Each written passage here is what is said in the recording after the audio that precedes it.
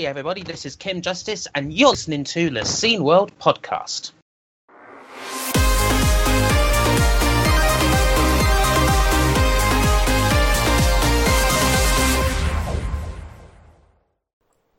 Okay, so sup, my fools? It is the Scene World Podcast. My name is AJ. His name is Jurg. Hello. And this is the Scene World Podcast, which I already said. How are you, sir? How are you? Good. Glad to see you again. I'm glad to see me too, as well. Nice. So, in a minute, we are talking to Min and Mina Becker from Min Becker. Exactly. They have a new game. They have a lot of stuff that they're doing right now, and we're going to talk about that and show you some of that very, very, very shortly, because we don't have very much news. And it's, again, an exclusive interview, because it's the first interview they ever gave internationally in English. So, looking forward to that. Yes, indeed. And also, what we can say is that the game we talk about in the interview has already been released on Switch. Switch is coming later. Yes, but it's on Steam. I wanted to say it's on Steam and it's on the Android store. I've got it right here on my phone. I freaking love this game. But I don't have it because it's not available for iOS. But I have it on my PC as it's available on Steam. Okay. So. Speaking about old games and stuff, there is a piece of news that it was announced that the Z VIC-20 is coming to the stores. Yes. In October, so you can actually just pre-order it over Amazon UK. Yes, and now this is the C64 when that came out, that had a mode in it that let you do emulated VIC-20 as well. And so this one is a special edition of. It's the same machine. It's the C64, but it looks like the VIC-20. Is it? Yeah, it's the same machine. I thought it is not having the C64 included. No, it definitely has. No, it's the same machine. It just looks like the VIC-20. It's just cosmetically the VIC-20. But that doesn't explain why you can't pre-order it anywhere else except UK right now. And you said it hasn't been announced an NTSC version either. Yeah, well, I mean, so it's not available. The C64 in general is not available in the US because I don't know what, but It's HDMI, so what is NTSC anymore? Like, it doesn't matter. It does. The 8-bit guy proved that the C64 Mini PAL, when he released it, almost didn't work on any monitors in America. Okay. So it still does matter. You are wrong here. Sorry to put you wrong here. Okay. It is a difference. HDMI is still connected to the 50 hertz, 60 hertz refresh rate. So the difference between this and the C64 is the chassis and keyboard are the same, but the colors have been tweaked to look more like the VIC-20, and it's got the label says the VIC-20. It also there will be three switchable modes available. One boots directly into VIC-20 Basic, the other into C64 Basic, and the other one that goes to the game carousel, that the C64 had, but they'll be, based more on VIC-20 stuff. And they include quite a few. There's a bunch of games that are included in Abductor, Andy's Attack, Arcadia, Bewitched, Blitzkrieg, Brainstorm, Catch-a-Snatcha, Connect 4, a bunch of games. And there's also the C64, Alley Cat, Boulder Dash, California games. It's the whole gamut. So I guess the main difference probably here is that the VIC-20 is actually the default mode to go into. Right. probably makes more sense. Yes, indeed. So probably the other way around than the Z64. Yeah, and that's due to hit shelves on October 23rd, 2020, for a price of £109 or 119 euros. But again, it's just in Britain or Britain. Yeah, fucking 1942. Great It's Britain. the UK at the Still, moment. Just in the UK, yeah. Which is interesting because, starting... interestingly, the distributor is Koch Media, and Koch Media is a German company that is distributing the British version of the VIC-20, which doesn't really make sense why they don't also distribute it in Germany, as they are a German company. Right. But here's the thing in Germany, which most people from abroad don't know. The VIC-20 is called here VC because VIC is the F word in German. Sounds similar to it. Yes. And that is why it got rebranded as Volkscomputer in Germany. Yes. Indeed. So maybe that is the reason why they decided to not have a distribution in Germany. Maybe. But hey, I mean, the interesting thing is we are only talking about US, UK, and Germany, but the C64 Mini and the Z64, they should also have market in other countries like Poland and other countries where the computer was. Australia. Australia. South America. But Australia is a double-sided sword because part of Australia is NTSC and the other part of Australia is PAL. Which also explains why there is this NTSC and PAL Australian scene. Like Galen Gasson Galen Gasson. Galen Gasson, yeah. Galen Gasson. She is more the NTC part of Australia, while you have other people like David Simmons from Onslaught. Yes, That is more the Paul Jazzcat. That is more the Paul demo scene. Slack conversation going with him on the other screen at the moment. Yeah. So you have here like two different cultures in Australia when it comes to the Z64. Yeah, which probably makes marketing the machines a bit more difficult. And it's also not even just a mixed market in that. Like, I was unaware until now of the NTSC PAL thing. I was aware that Australia has a much bigger. One of the things that I've always talked about is one of the big differences between PAL and NTSC is how we've used the machines, right? PAL was people in Europe glommed onto the gaming and the demo scene fairly quickly, and they made really good use of it. People in the U.S., I feel like a vast majority of people that used the machine used it for day-to-day stuff. The people that continued to use it into the 90s, early 2000s would still would try to use it as their main machine, doing, their household budgets or writing letters or doing whatever, email, stuff like that they have to do with it. I was just reading an article. I found a PDF of an old Commodore magazine about surviving the 90s and how people in the U.S., we were buying the CMD hard drives and the FD drives and all these add-ons to make the C64 a more usable thing for, like, with GEOS or with, just general use. And that, you get that a lot in parts of Australia, especially, like with Galen Gaston. She was, we're talking about Lodestar subscribers until the very end, these guys in the U.S. And this is what you had down there as well in certain parts. Other parts really grabbed onto the demo scene and the game scene. And again, that was the PAL section, I suppose. But it's interesting that the cultures are also reflected similarly. Yeah.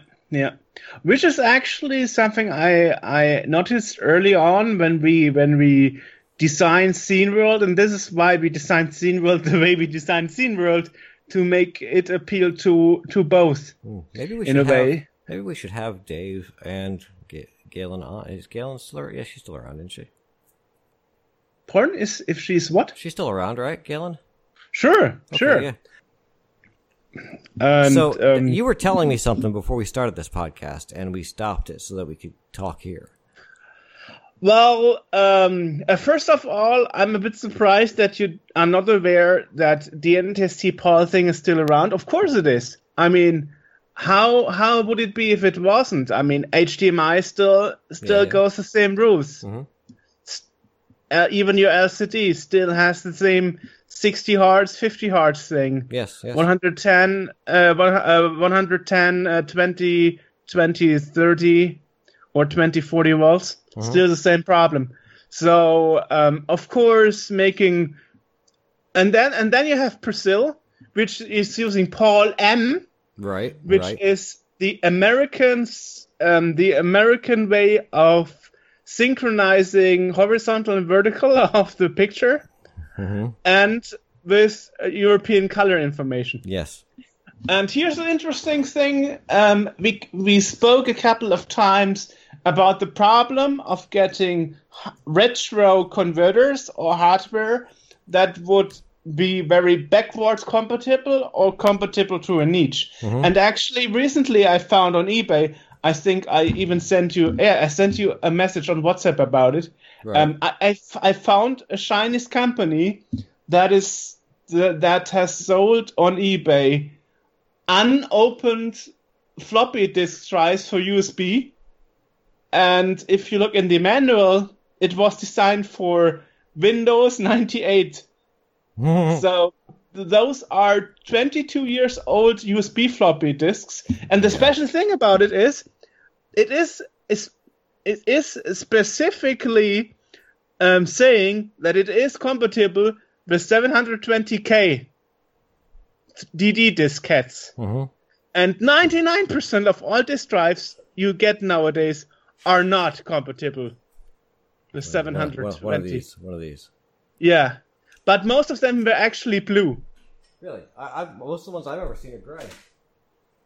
No, officially the DD diskettes were blue and the HD diskettes were black. Okay. But the main difference is it has a different magnetic Mm-hmm. material, and it has an additional hole on the side, so that the floppy disk can detect if it's HD or double density DD.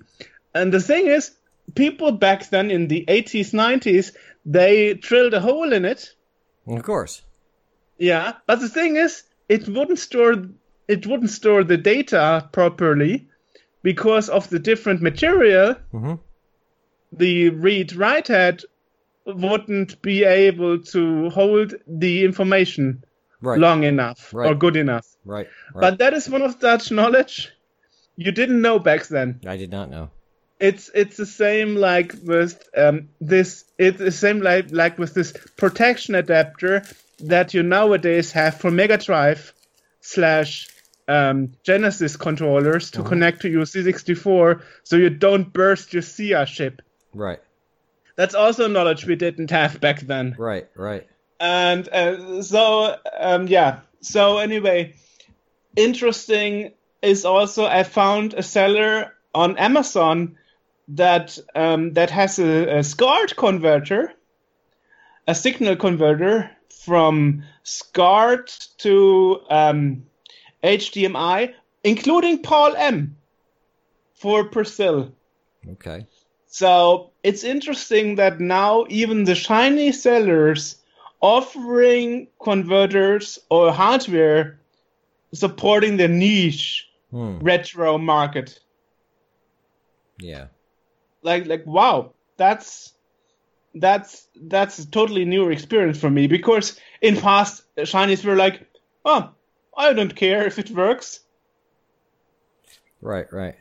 You know? Right. It's cheap, so try your luck.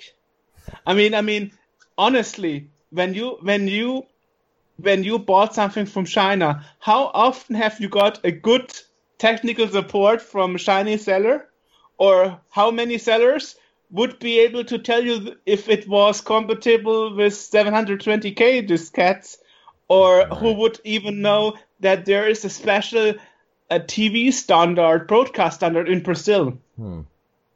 So it's interesting that now even those Chinese sellers figure out like, hey, there is a niche retro market, and hey, maybe we can produce hardware supporting this niche market. Yeah, definitely.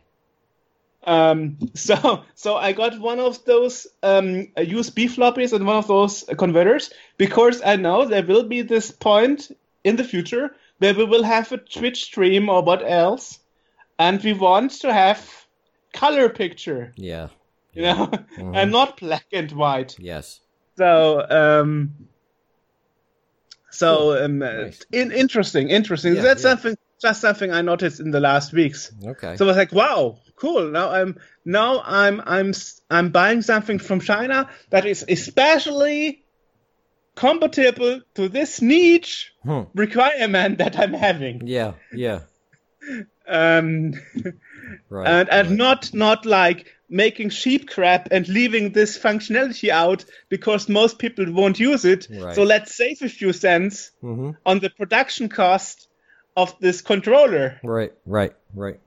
Which is actually in fact the reason why most floppy disks drives for USB don't support 720 key, because the controller not supporting it is cheaper. Simple as that, you know. Yeah. Right. That's just something I noticed, and and I also noticed something that the advantage of having Windows 10 is also something I've noticed. I mean, the problem in the last years was like every couple of years you got a total new Windows version, Right. and you would have to worry if your old retro games would still run. Now that we only have Windows 10 since the last 5 years, in most cases, if you got the game to run once, it's staying to run once and for all. Has it been 5 years of Windows 10 now? Yeah. Windows 10 was released in autumn 2015. 2015, yeah. Okay. Interesting. Yeah. Windows 10 is a solid operating system, mind you. I heartily support Windows 10. It lives. Yeah. Heartily? Heartily. You mean- Heartily. Hardly. It does live. Yeah, it does live over here. I do have Windows 10 running right now, currently on my gaming rig. Nice. Yeah. So, and there's another thing that I noticed, the difference between GOG.com and Steam. Yeah. On Steam, you get games, and the games are mostly the original games you also get from the DVD or whatsoever, or CD. Right. And if you would want to run it on Windows 10, you sometimes have to apply patches to it, fan patches, Right. some tricks to it, you know. Right, yeah. But if you got a game on GOG, it's mostly patched, or it's mostly patched or modified, so it runs on Windows 10. Yeah. Which is funny. So yesterday I started playing the game that I had a demo as a child of, King's Quest 7, and I figured Good game. And I figured there are two ways of getting it. Nowadays, and one would be getting the whole collection on Steam, but in the system requirements, there is a footnote saying King's Quest 7 is not supported on Windows 10. Right. And then you get the games in a package, like 1 till 3, 7 and 8, 5 and 6. as separated releases on GOG. Yeah. But the GOG version of King's Quest VII uses ScumVM. Right. And here's the thing. ScumVM is not an emulator. ScumVM is a virtual machine to read the script the game was using. Right. So that means all the graphics, all the game parts, the game data is taken from the original game. Yes. Right. But all the framework that only was designed for Windows 3.1, that was a 3.1 game, and there were some DOS versions of it, that is removed and replaced by ScumVM. So that was totally funny, like, oh my god, the GOG people got a license from ScumVM to offer it to their fans that have Windows 10. Yes. And Steam is like different. Steam is like, we take whatever we are sold, and we don't care if it works on Windows 10 or not. Yeah. So it's a totally different approach between Steam and GOG, which I really started appreciating. So sometimes if you want to play a retro game and you don't want to fiddle with the original media yourself, it's worth to take a look at the customer ratings if it's better to buy the game on GOG or on Steam. Yes.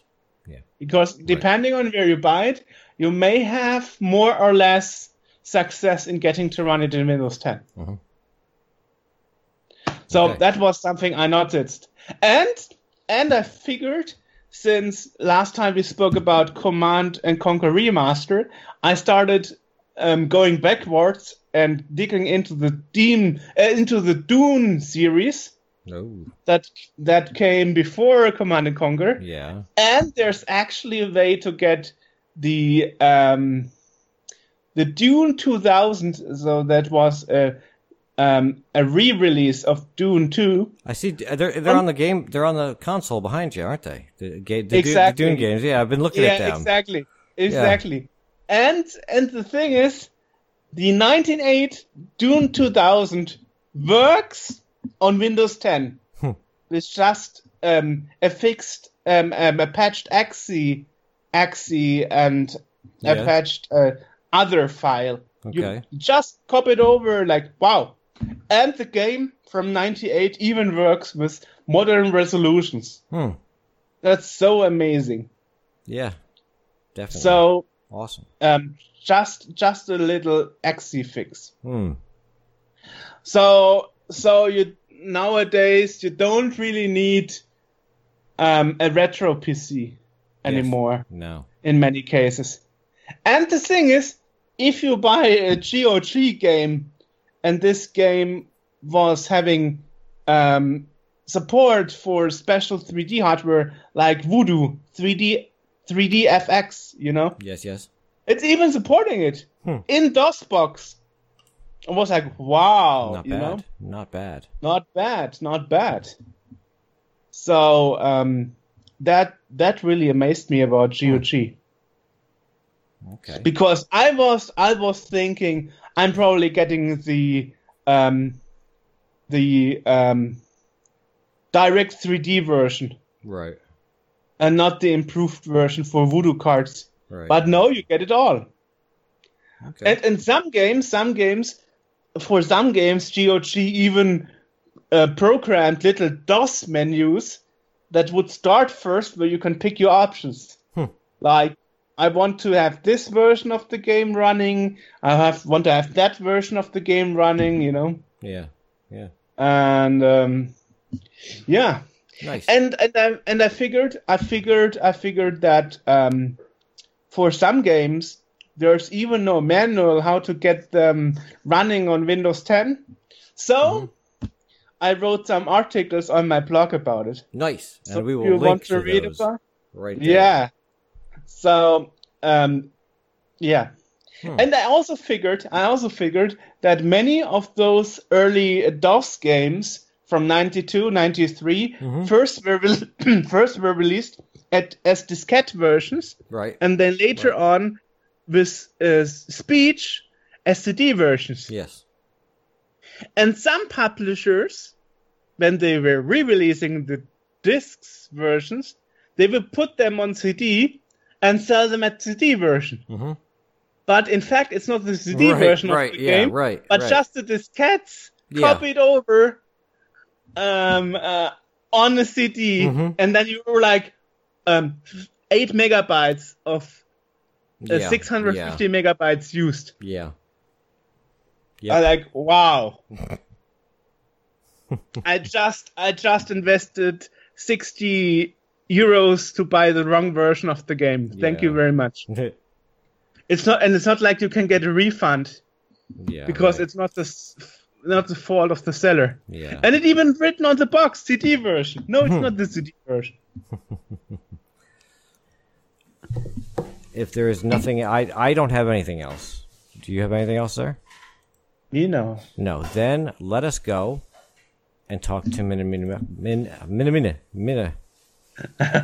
So this is confusing because it's Min and it's Mina, and it's like it's similar enough to where it's like. So let's go over to Min Becker and Mina meet with Becker. them. So today we are having a wonderful one, I guess. It's a bit late here. We are actually here to talk to a famous developer and YouTube couple from Germany, Min and Mina Becker. Hello, welcome to the show. Hello, thank you for having us. Yeah, nice that we finally got the time to make this interview, because we already had this idea a year ago, but now that everything changed, finally, here we go. So let's start a bit.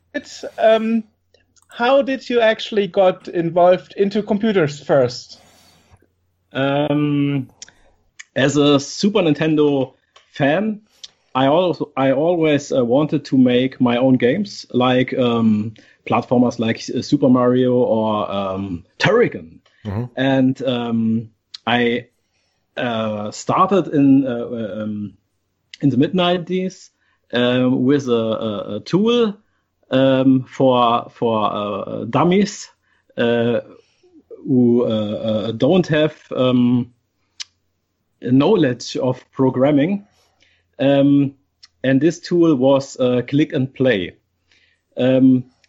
With a kid, he started playing around with these toolkits for PC and making some simple games, and the real programming and coding came much later. Yes.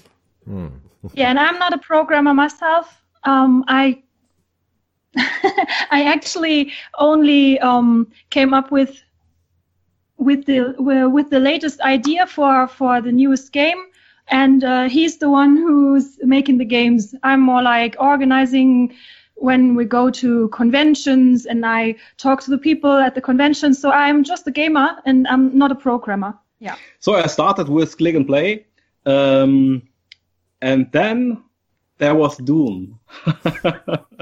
Yep.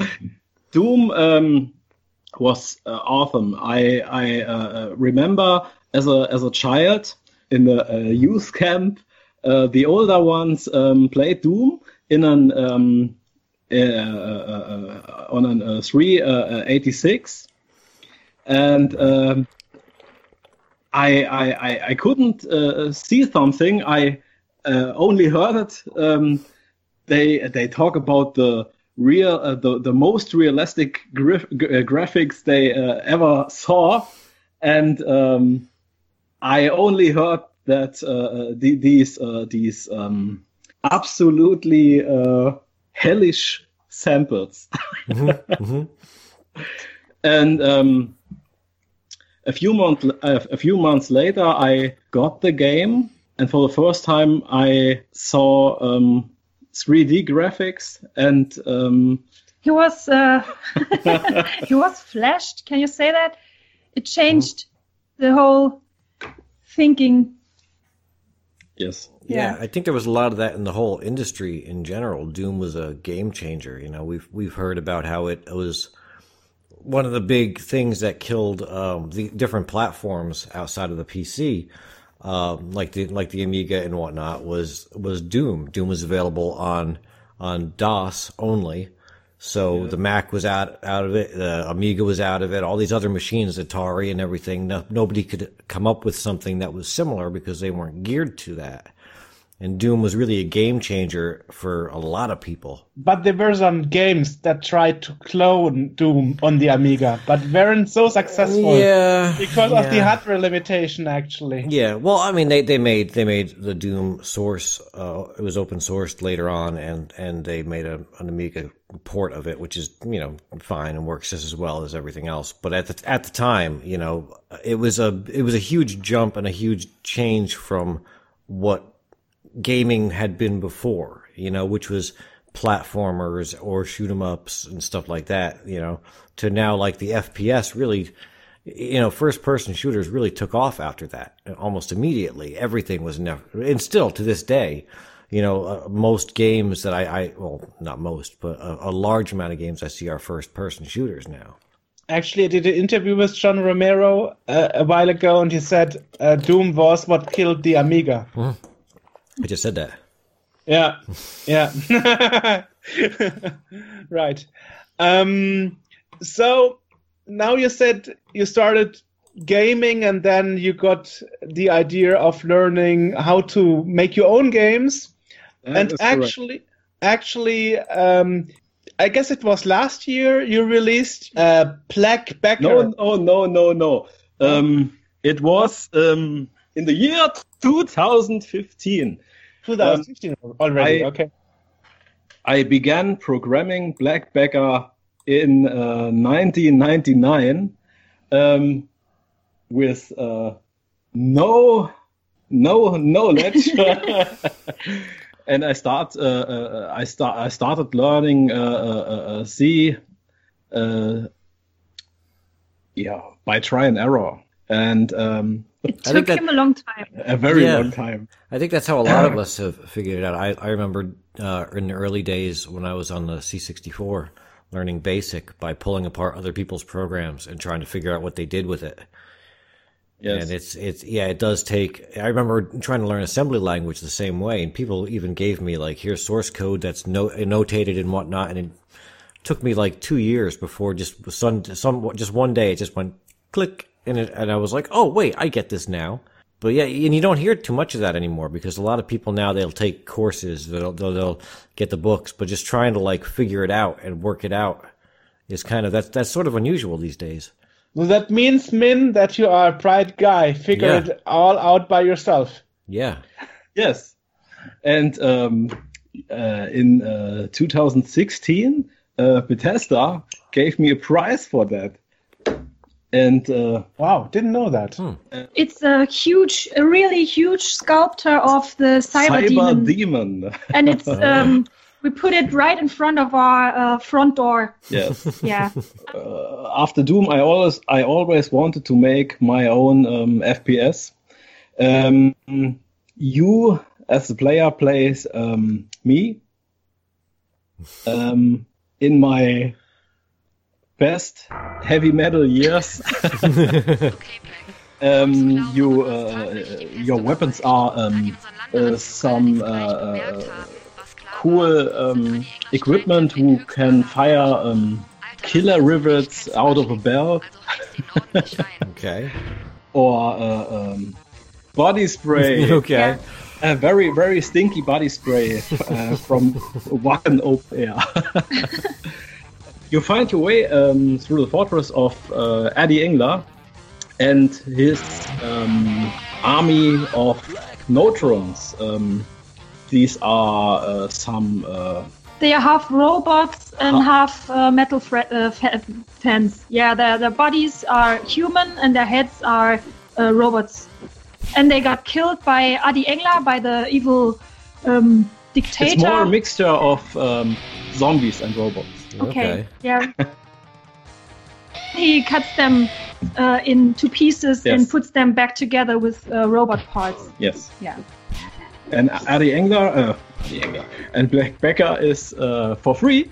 You can get it on itch.io. We'll put a Yeah. link right down there, or a link somewhere in that general vicinity down there. Every time I point at it, it's somewhere different. So I'm trying not to. Excellent, Yes. excellent. Yeah, and So I've seen that some. sounds. Yeah. Yeah, I've seen some. I was looking at some information on it before, and it looks definitely like an awesome game. And So, as you said, they are partly human, partly cyborg. Sounds a bit like assimilation, like the Borgs of the Star Trek. Yes. More like the Strog from Quake. I don't know that one. Okay. I have to admit, I never played Quake. I was more the Me Doom neither. and 3D Realms guy. More the Duke Nukem guy. Duke Nukem guy. Yeah. Rede ich ja schon mit dir Englisch. Yes. Apogee. Yes. Exactly. Yeah. All right. So this is one game you released, and recently you released your other game, which is more in the cute area, which is called Takelshin, right? Yeah, it's Takelshin. Taco. Okay. Takelshin. Yeah. Okay. Takelshin. When you make an FPS more than 16 years, then you want to make a totally other game. So I made a very cute 2D platformer with this nice green octopus girl. My wife Häkeln. It's me. I made it. Häkeln. I don't know the English term for häkeln. Knitting. I knitted it. Yes. Knitted it. I knitted She it. knitted it. Yeah. We had something with octopus creatures. I don't know why I don't know what we were thinking, but I made this for his birthday, and I called it Takelshin, and he was like, "Oh my God, that's so cute. We need to make a game out of that." Yeah, and that was the idea behind it. And then it took him 3 years, I think, and then it released this spring. Yeah. Originally, her name was Takelshin, but no one in the States, in the USA, No one outside of Germany can pronounce that correctly, I think. Shen. So we named We made it something like Takelshin. Shin. Sounds kind of Japanese or Chinese or so. I don't know. Yes. I was just going to say, I hope you didn't get the idea to use an octopus via you did your Chinese dinner the other day or something. Oh, jeez. She had an awesome idea for the game. A stage where you are running on a sushi circle. sushi circle. I had And, this vision. Little Takelshin is running on the sushi circle, and some big Chinese man with chopsticks is trying to pick her up. He said it wasn't possible to do that, but maybe someday. So I not, wasn't too off. I wasn't too off there. Interesting. it's a child-friendly game, so Yeah. Yeah. And the story behind it is you play as Takelshin, and you are always hungry and you love donuts. And while watching your little siblings, Yeah. you suddenly think about donuts and run into the house to get some because donuts are delicious. And the pirate girl, Scallywag Sally, kidnaps all the baby Takelshins. And because something goes wrong with her flying pirate ship, all the taco babies fall down and are spread all over the Tarkle world, and you have to go through the stages and collect the babies. Yes.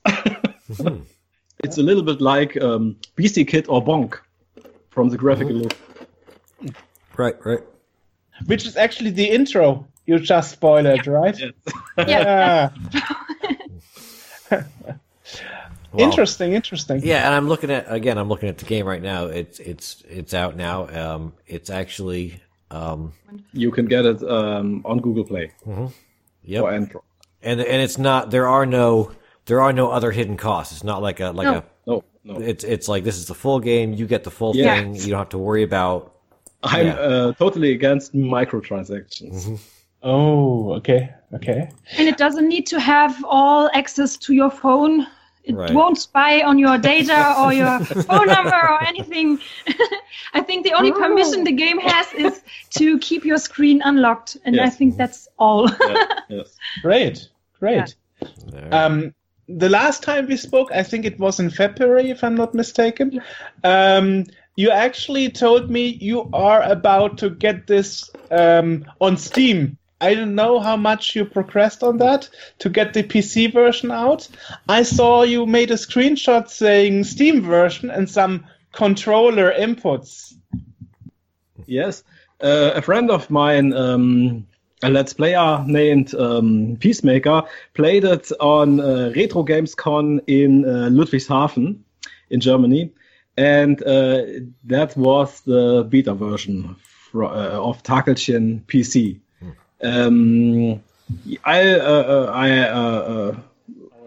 He wants to release it, but it will take some more time. Yes. Because the coronavirus. the coronavirus is fucking everything else. Yeah. I'm sorry. Yeah. That's actually true. It's 2 weeks ago, I saw that for the first time that Steam was down because it was overloaded because too many people were actually playing. That's incredible. Yeah. So we're having the special offer, and you get we have this offer when you pay 33% less at the moment because I think people are having much time right now. Maybe people are going to buy the game, and I guess some people have to save their money for buying food and stuff. And so we thought, why not make it a little cheaper so people will buy it. Or toilet paper, as we learned. Toilet paper, yeah. Yeah. I don't know how it is in the US, but here in Germany, it's really hard to get toilet paper at the moment. There's no such thing as toilet paper in the U.S. anymore. I don't know where it's gone, but everybody is just the shelves are empty. Yeah. And I don't understand why either, because this isn't that kind of virus. Like, you know, you don't need. I think it's that people see someone buy lots of toilet paper and they laugh about it at the beginning, but then they start thinking, okay, if everyone's going to buy it, maybe I'm not going to get toilet paper, and then everybody starts buying it. Yes. Actually, to my defense, I have to say the last time the Rewe supermarket delivered the food to me, because I'm doing delivery on door, and they accidentally gave me a bag that was meant for another customer. So I got an extra package of toilet paper. Oh, man. Yeah. Yeah. Toilettenpapier vergessen. That's going to be currency in the New World Order. Yes. Yeah, you're going to be paying for things with toilet paper. Well, you can buy now on eBay for $10. Yeah. The roll or something. Yeah. Yeah. It's incredible. That's it's incredible. ridiculous. So, let's get back on track. Okay. We sidetracked a bit. And you also told me you are considering a Switch version of the game, right? Last but not least. First, I wanted to release the Steam version, the PC version, because that version is ready to go. And the Nintendo version is a port of the Switch version, and he's waiting for an answer by Nintendo. Oh, yeah, right. Yeah. Because Nintendo is very Yeah. He wrote them an email, I think, Yes. but they didn't reply yet. So we just gotta wait. I have to wait. Coronavirus. Yeah. Yeah. Nee, doch, wirklich. They have a message Yeah. on the page. Yeah, that things are getting delayed because of the virus Of the and stuff. virus. And, yeah. Yeah. And we wanted to see how good the Android version will sell. So, because it's kind of expensive to release games on iOS or... Yeah, make it Apple. Apple. Yeah. My iPhone. AJ switched to Android. He's Yeah, no I'm longer on a Android. customer of, Yeah. But I'm still on Apple. Yeah. We're still stuck in the ecosystem. What are the challenges with getting it on iOS? And I think it's expensive. No, No, it's No? not expensive. It's, What's the deal with it's it? not so expensive. Okay. It's because I am an Android user and oh, okay. I don't have an iPhone.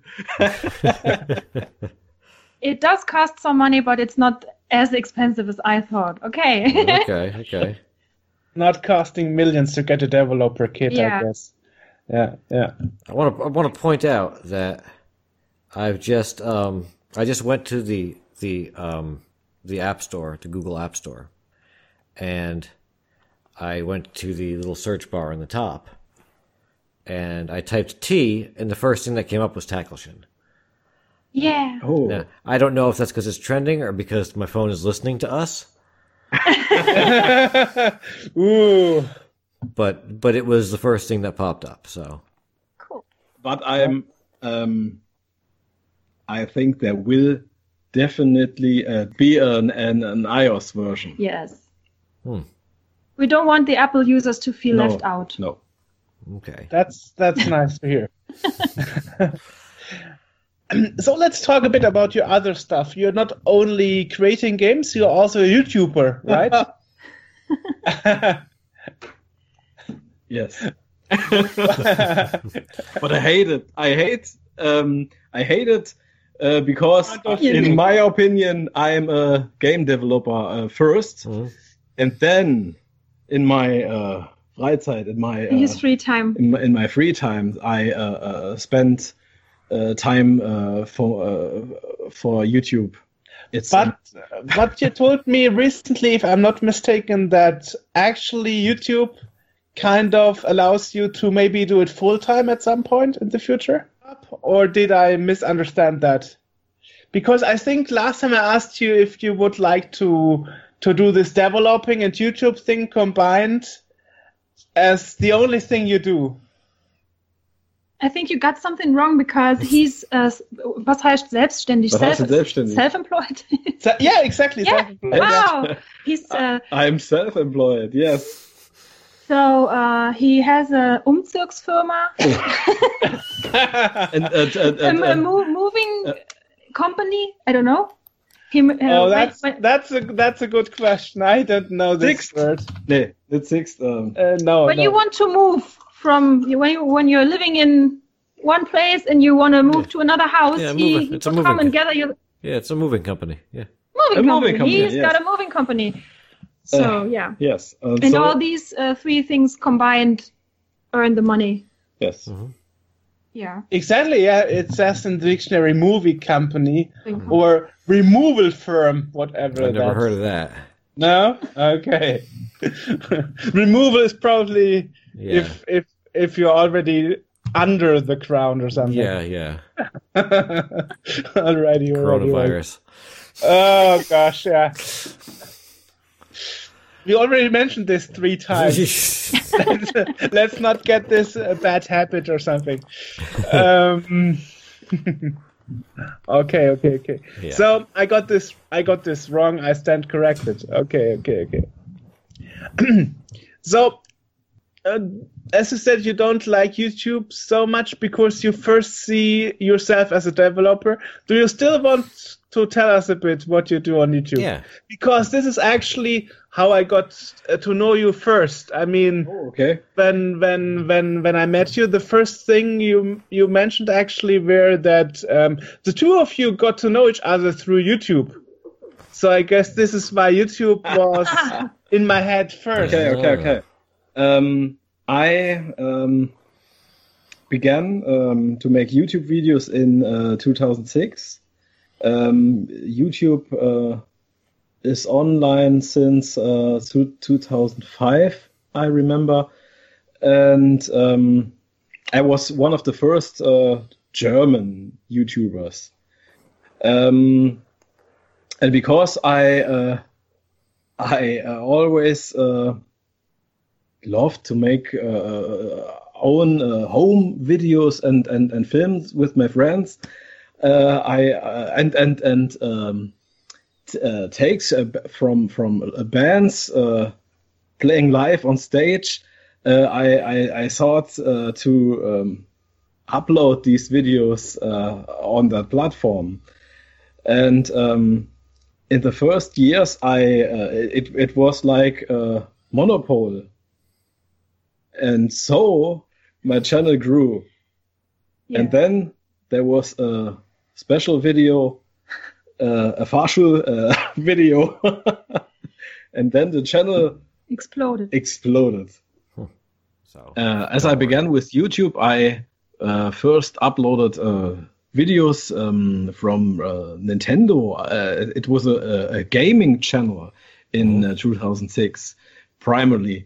And the Wii was released, and I made trailers, cut together, different Wii trailers, and these fun videos. Was a byproduct? Yes, and ironically, these private fun videos. Were the videos with the most clicks? Yes. Yes. Explode. I think the one video got more than 10 million views or so, Yeah. which is not so much when you see how many views Gangnam Style has, but still. you mentioned a driving school Yeah. video earlier that went viral. Was this video? Yes. Okay. And in which way driving school? How can we imagine a viral driving school video? Well, it's about Adolf Hitler being a driving school teacher, and he was the driving school student. Yes. Yeah. And it was extremely dumb, really, but funny as hell, Yes. really. And the thing is, I saw don't this know. video. I know exactly which video. Okay. I think I've also seen the video. Yeah, that sounds familiar. I saw this video. Yeah. Yes. Now I know where it came from. Yeah. Yes, and we had a lot of fun that afternoon. And they didn't make this video because they wanted to get famous. They just made it because he was in the shower and he thought like, oh, that would be funny because Yes. Adolf Hitler didn't have a driver's license. So, yeah. And then they got into the car and made it just for themselves, actually, or maybe for friends, and it went viral. Yeah. Right. Yes, but you have to say that the driving license is named in German Führerschein. Führerschein. Yeah. So, Okay. Yeah. So it's a But play. Adolf Hitler- Yeah. didn't have one. Yeah.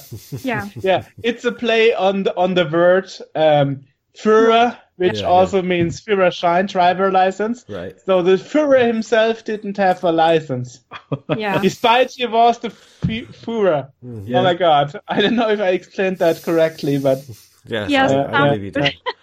I guess everybody who played Wolfenstein knows what we are talking about. Even Americans, Because I remember Wolfenstein actually had German temples, like Guten Tag. yeah, exactly. Or Mein Hi. Leben! Yeah, exactly. Yeah. Mein Leben! Yeah. Yes. Right. Yeah. All right. That's interesting. Now I learned something. And you mentioned at the beginning, apart from that, you're also making movies about conventions like the Retro Gamescom. Yes. I promote my games on such conventions, and my camcorder is already is always. Yeah, we always carry the camcorder with us to just promote the conventions because they let us participate and promote the games, and so we are making advertising for them. Interesting that you mentioned convention videos because actually since last year, one of the kind of videos that actually are successful a lot here in Germany are flea market videos where people just run around the flea markets. Really? And you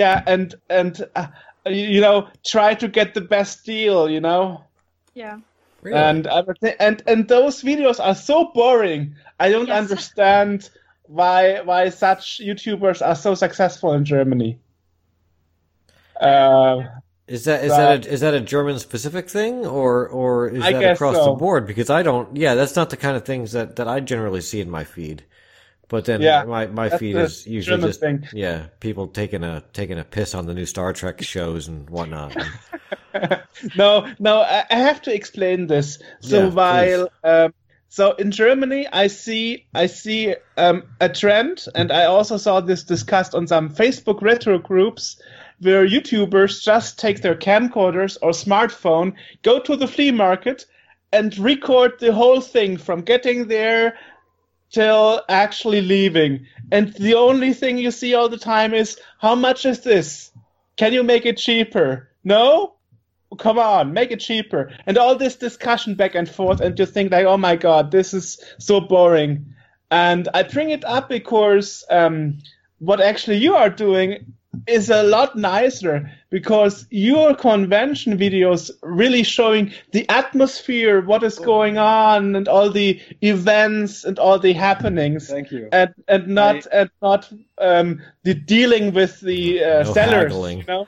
The haggling, exactly. Yeah. I don't like these videos where you always see these tables full of cartridges.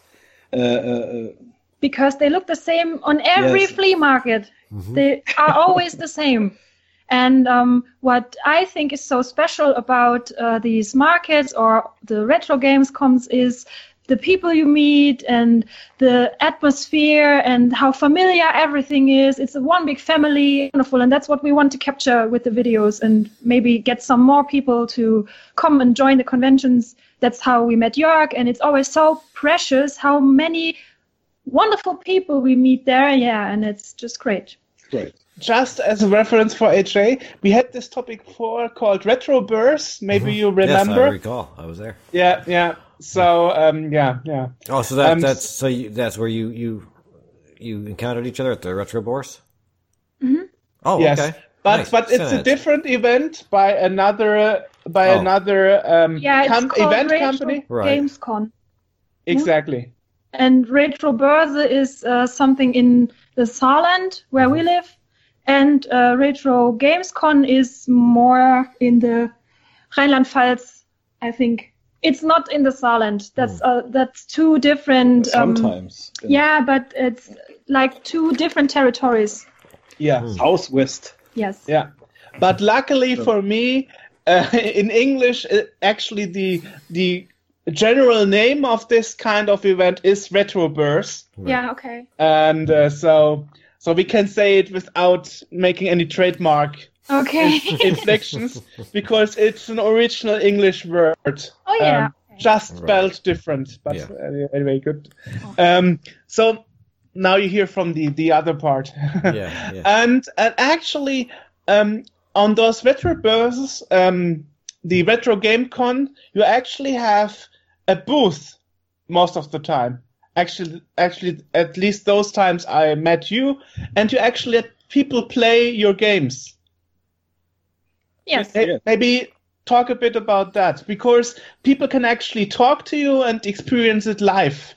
And I think that's kind of interesting. People, we want to offer an opportunity to play the game before they buy it, because we don't have a demo you can download. So I think it's always kind of nice when you go to these flea markets and you meet the developers and you can talk to them and you can sit down and play the game and maybe have a chat with all the people there. And before you leave, you buy the game, of course. Mm-hmm. Yeah. And it's just a way of promoting. It's a way of promoting, and it's an exclusive. Okay. So das ist auch der Hintergedanke. Okay, what you mean is people can play exclusive stuff and get the exclusive experience of meeting you in person at the same time. That's correct, yes. Yeah. Okay, summarized it now. Okay, good. Yeah. Well, which is actually true, because a big part of those retro bursts actually selling and hackling, as I said, AJ. Mm-hmm. That's a new word I learned today, hackling. So it's nice if you come and enter the event. You actually see Min and Mina Becker. Yeah. On a big booth with a roll up in the background. Very cool. But I think is that the same background you have right now? No. It's a different one, right? This is just the YouTube video studio background. The Min Becker TV. Yes. Okay. We have another roll-up we are taking with us when we go to the conventions. Yes. Yeah. I didn't see the TV before. Now it makes sense. Yeah. Okay. Yeah, okay. A kind of YouTube show he had a few years back, and all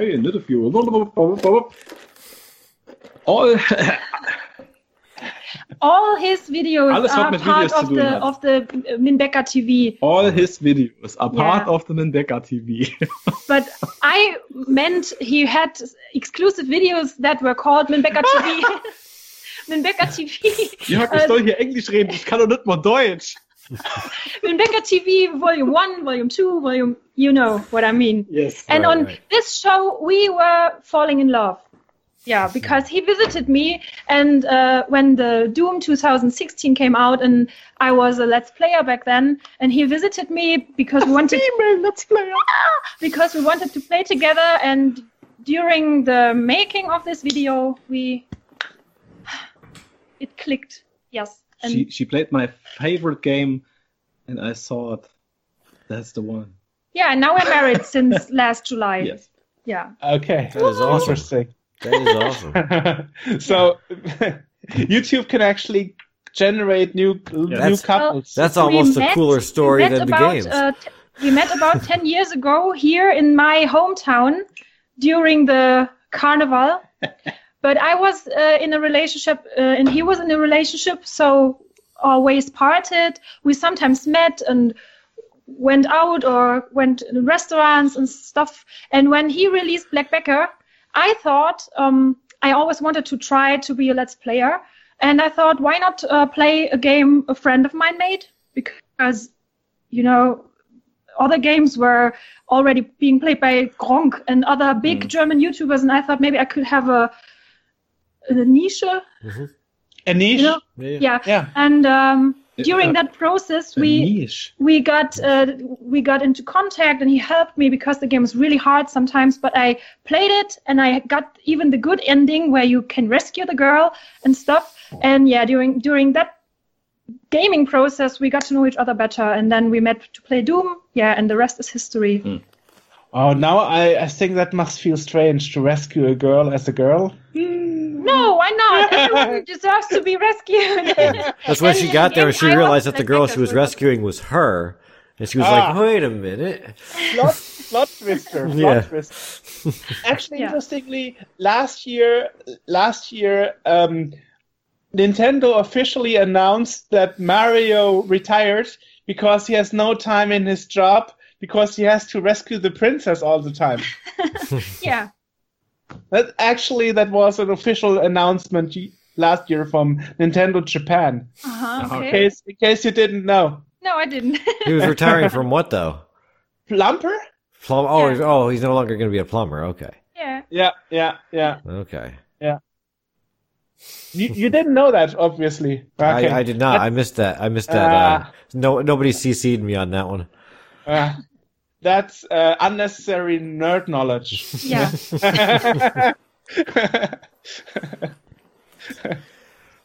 I'm sure people will quote me on that.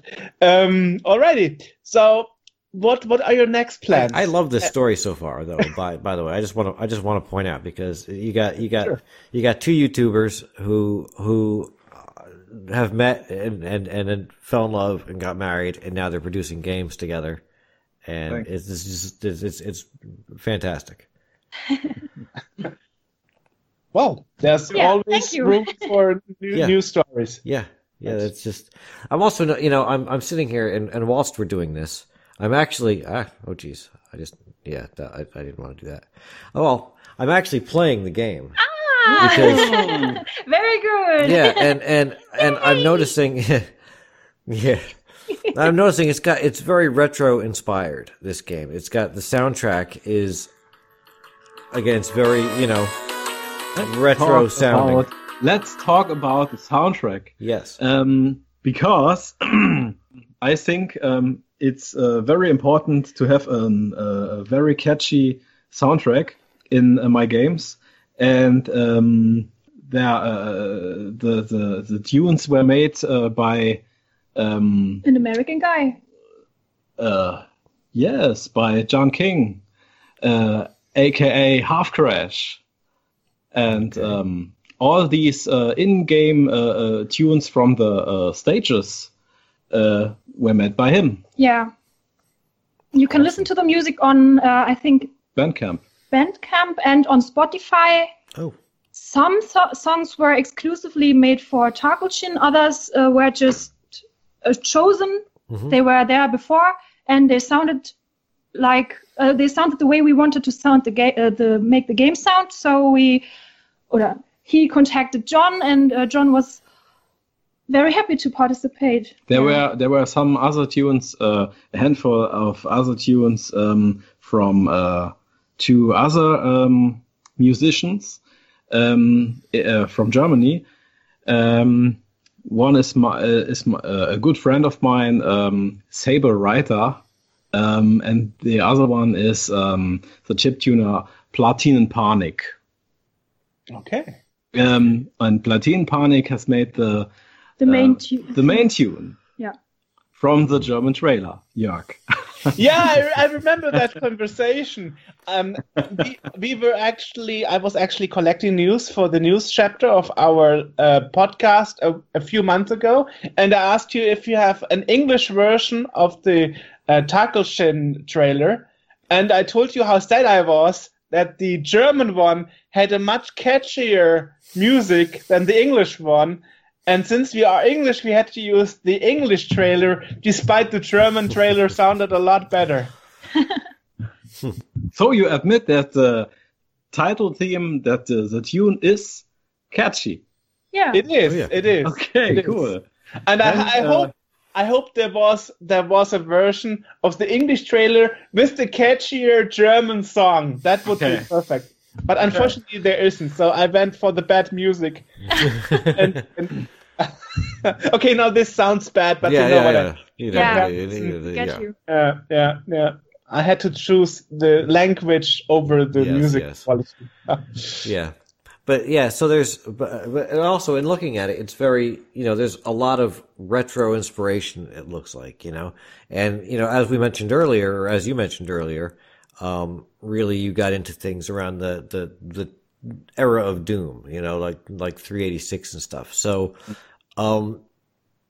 So I am under the impression, like, what was your experience with the older machines? Like, is this something that you're discovering as you go along? Because, because obviously it's inspired by those older, like Amiga or the 16-bit platformers and stuff.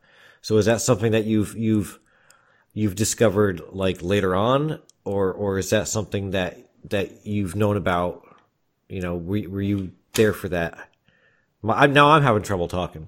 Okay, I'm trying to explain. Yes. So what AJ probably wants to ask is if you experienced this old graphics and old gameplay mechanics firsthand or on the retro perspective. Yes. When you look back from nowadays times. That's exactly it. Thank you.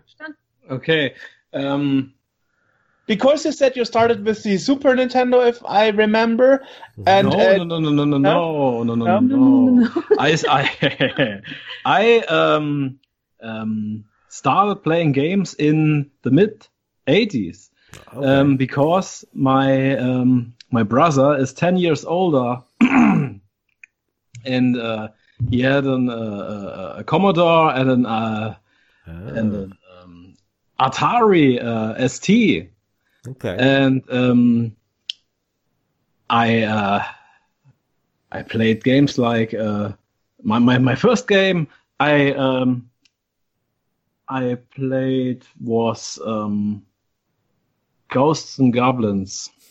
Oh, Good. oh, Ghosts boy. and Goblins. And Ghosts and Goblins one of the hardest games. That is a brutal game, yeah, for your first. Yeah, that's The first game I played was Barbarian. Barbarians. Okay. Commodore, yes. Yeah. You know what I C64. loved about Barbarian?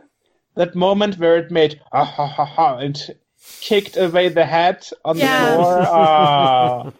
And sometimes I went, don't move, I want to cut his head. Yeah.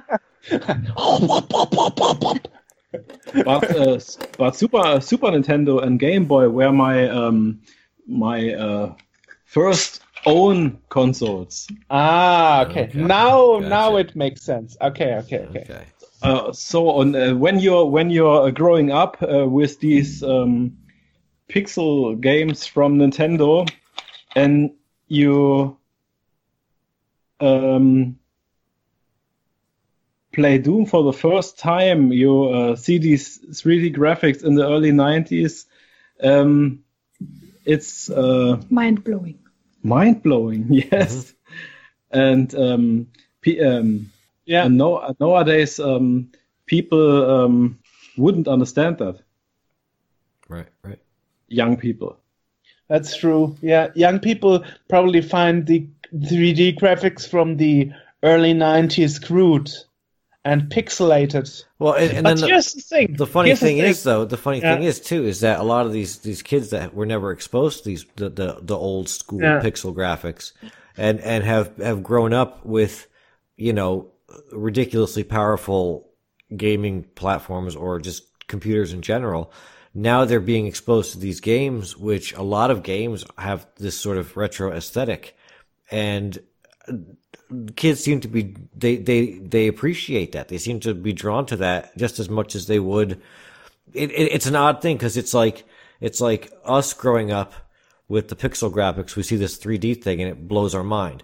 And now these kids that are growing up with the 3D stuff, they see the pixel graphics and it blows their mind. Which actually is true. I saw it firsthand on your booth, actually. Yeah, maybe it's because you are always attracted by something you don't know at all. Maybe that's the point of it. But here's the thing that we mentioned like a trillion times already on the podcast. Coronavirus? Back in the days, the graphics weren't so pixelated. It was just Well, the yeah. monitor technology that was Yes, more yes, blurred. Yeah. So you wouldn't see the pixels Yeah. as sharp as nowadays. And that is what most people forget. Yes. It's not like you sit there in the 80s or early 90s and thought like, wow, this is very pixelated. No, you didn't see the pixels. No. Yeah. And this is why when you watch nowadays, for example, DVDs on a flat screen, you think like, wow, this is pretty awful. How did I watch DVDs back then? You watch DVDs on a CRT TV. Yeah, right. And then you didn't Right. you didn't see the the edges of the pictures, you know, Right, the pixels. right. Anyway, yeah. Yeah. And some modern younger developers think the more blockier the better. Yeah. But that's actually not true. if the graphic is too blocky, I can't stand it. At least from my point of view. Yeah. I hate these modern retro styled games. These pixel games where pixel sprites can turn. Right. Do you know what I mean? When a pixel can turn. Yeah. You're right. Right. Yep. Yep. Uh-huh. It's perverse. Yeah. Yeah. Yeah. What gets me Torso. is when I watch, you know, I see these things that are retro and it's got, you know, it's blocky and whatnot, but it's absolutely showing, you know, shades of color that were never available on the older, you know, it's like Commodore 64 eyes that, you know, it's, you know, this, whatever, if Grand Theft Auto had been on the Commodore 64 and I'm looking and I'm like, that shade of tan never existed on the C64.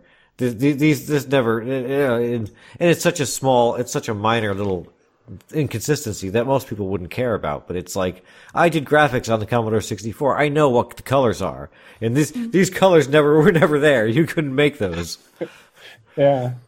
No, actually, I asked this exact question. We discussed about color shading and pixels when I once interviewed Ron Gilbert, you know, Thimbleweed Park. Yes. And I remember he told us, like, no way, I'm going to do this, you know, like overbloated or turning pixels. And they made a new shadow engine and lightning engine and lightening the pixels and, you know, ambient light for pixel graphics. That's so he kind of invented a new thing because he thought that this overblocking, overpixelating retro game graphics are so awful. So he mixed a kind of a blur mechanism together with the shading. Yeah. Yeah, he modernized it a bit. Yeah, exactly. So it's still looking pixelated, but not too much. Interesting. Never heard about turning pixels. Okay. I'll have to put a video demonstration of that as we're talking about it. So that why not? Yeah. Yeah, because that is irritating. However, I am again talking about going back to Tackleshin. This is. Because it is like I've literally been playing the game as we've been doing this, and I hope no one's been paying too much attention to me looking at the screen. But what the two of you don't know, earlier we had a conversation about Minecraft. So he is totally into pixel graphics today. Wow. He's totally in the Well, I'm always into pixel graphics because that's what I did. You know, that's. But today, 2 interviews about pixel games. But aside from that, you know, the actual like the gameplay mechanics and everything are really good in this, and that's difficult to pull off on a touchscreen, you know, device, you know, like that. I always find these any kind of game that tries to simulate the you know, like a D-pad on these to be tedious and painful, and this one is actually really good. And you've delineated kind of parts of the screen in which, you know, where you jump. You know, you tap on that, and that's where you jump, and how long you tap modifies where you jump, and it's easy to see, you know, where you, which direction you're going and how fast you're going based on. There's a little slider in the side, and I can't really. I'll superimpose something, but you can see kind of like, you know, what you're doing when you go back and forth, and it feels natural, and it's actually like it's actually really comfortable to play, more so than a lot of games that I see like this. A lot of platformers on this, so give you a lot of credit for that, because you made a game that is very enjoyable to play and actually very playable within the limitations of doing it on a touchscreen. So if you need more advertisement slogans, HJ has them for you. Yeah. Great. What he was intending when he made the game was exactly what you were talking about now. Mm-hmm. He wanted it to feel natural and to break the limitations of a touchscreen.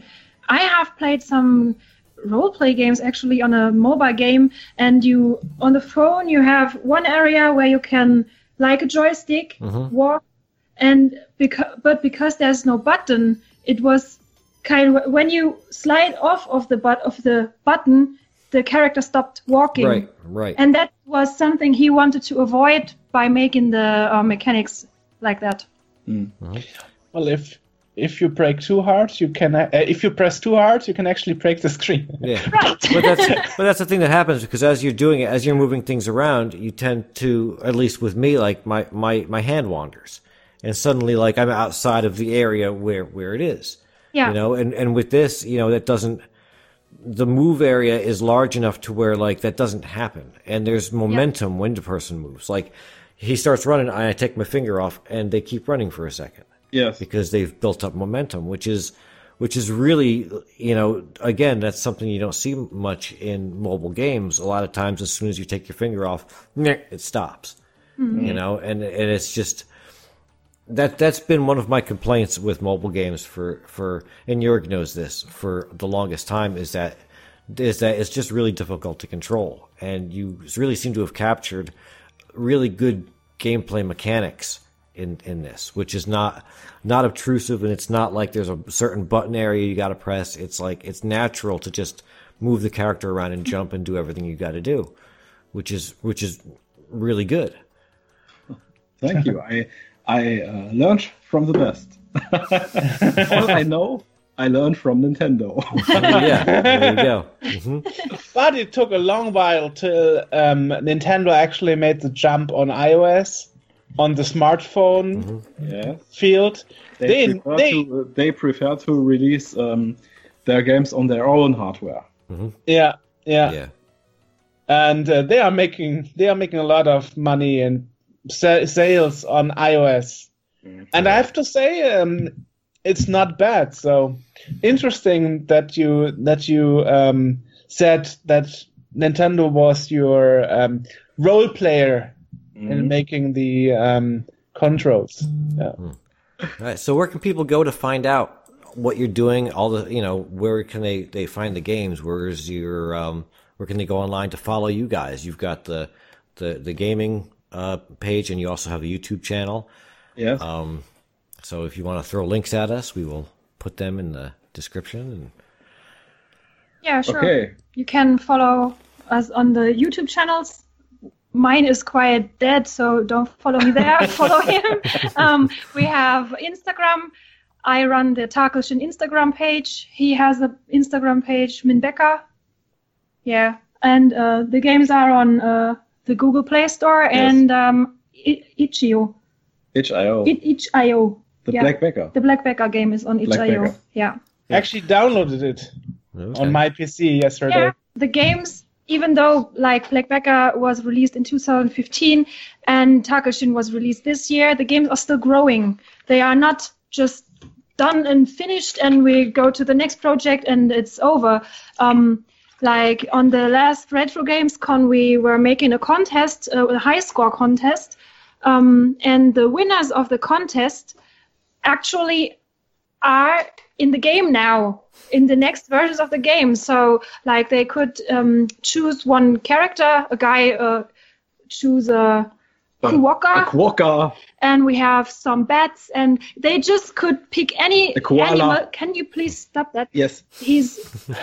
He poured Coke over the laptop. Yeah.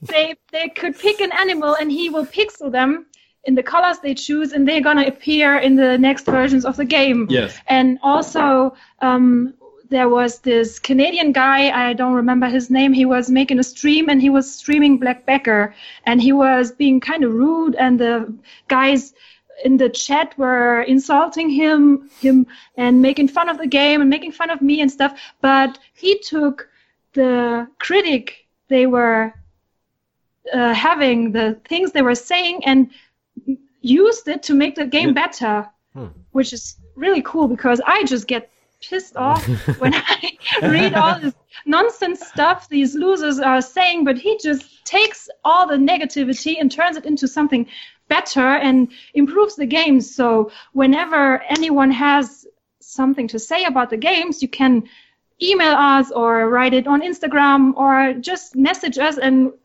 I will tell him, and he's gonna use all this to make the games better. And we're gonna also continue making high score contests where people can actually be in the game, which is really cool. That is. Yeah. Yeah, that's good. You actually said that in one of the future versions of Tackle-Shin, I will be in it as a character. Yes. Yeah. A little NEFCOM monster or Oh, something. Lord. Yes. What is a NEFCOM? Well, the name stands for Commodore Fan Reverse, and COM are the first three letters of Commodore, and this way it's Okay. NEFCOM. So it stands for Commodore Fan. Commodore fan. Yeah. But you have to choose an animal. Well, just make a NEFCOM monkey or something.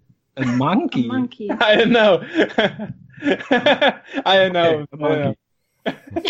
Well, whatever.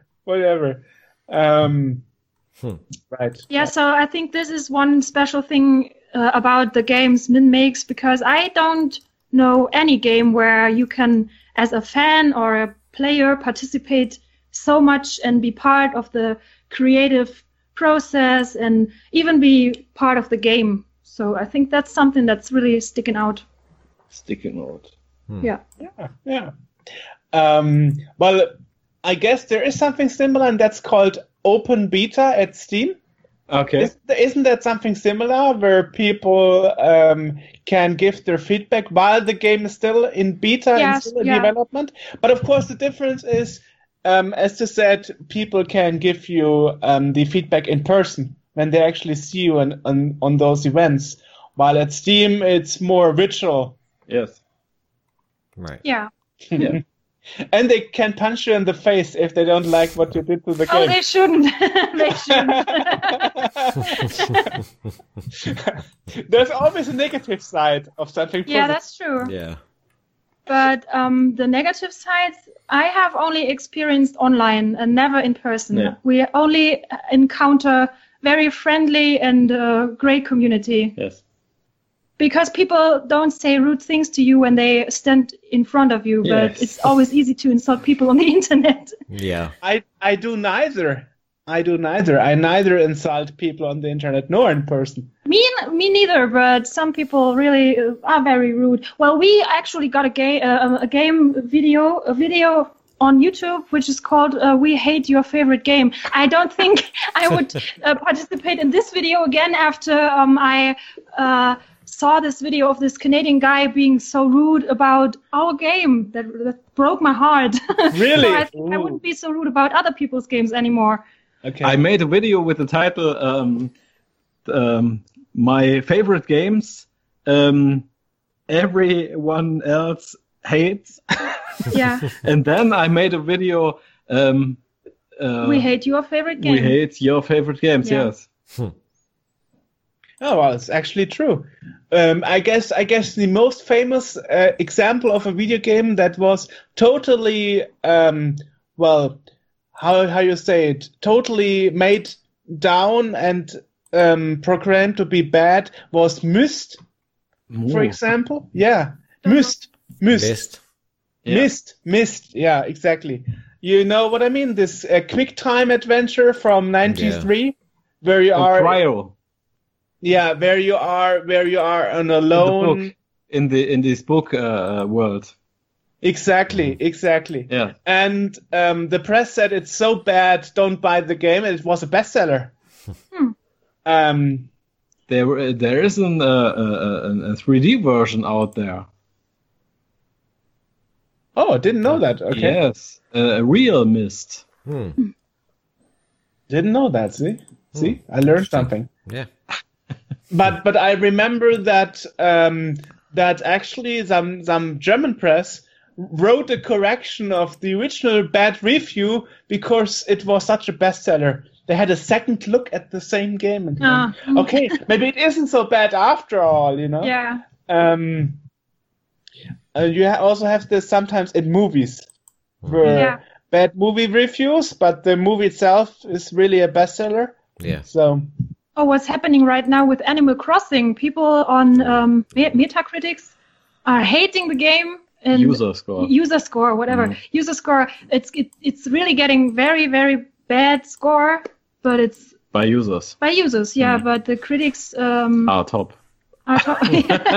Yeah. Really. I actually have to say I heard about the game a couple of times, but never played it myself. Maybe I should. All the time. I'm playing it all the time. I think I already 3 weeks. I'm at home since 3 weeks because I can't go to work right now. So I'm playing. Corona. I'm playing Animal Crossing all the time. Yeah. Okay. And Nintendo. Did the animals survive so far? Yes. No animals got hurt during the game process. Great. Well, thanks guys for taking the time. Definitely. I'm so nice. glad. Yeah. Yes, thank you. So, have a good evening, guys. Goodbye, you too. Thank you. Bye-bye. Bye. Bye-bye.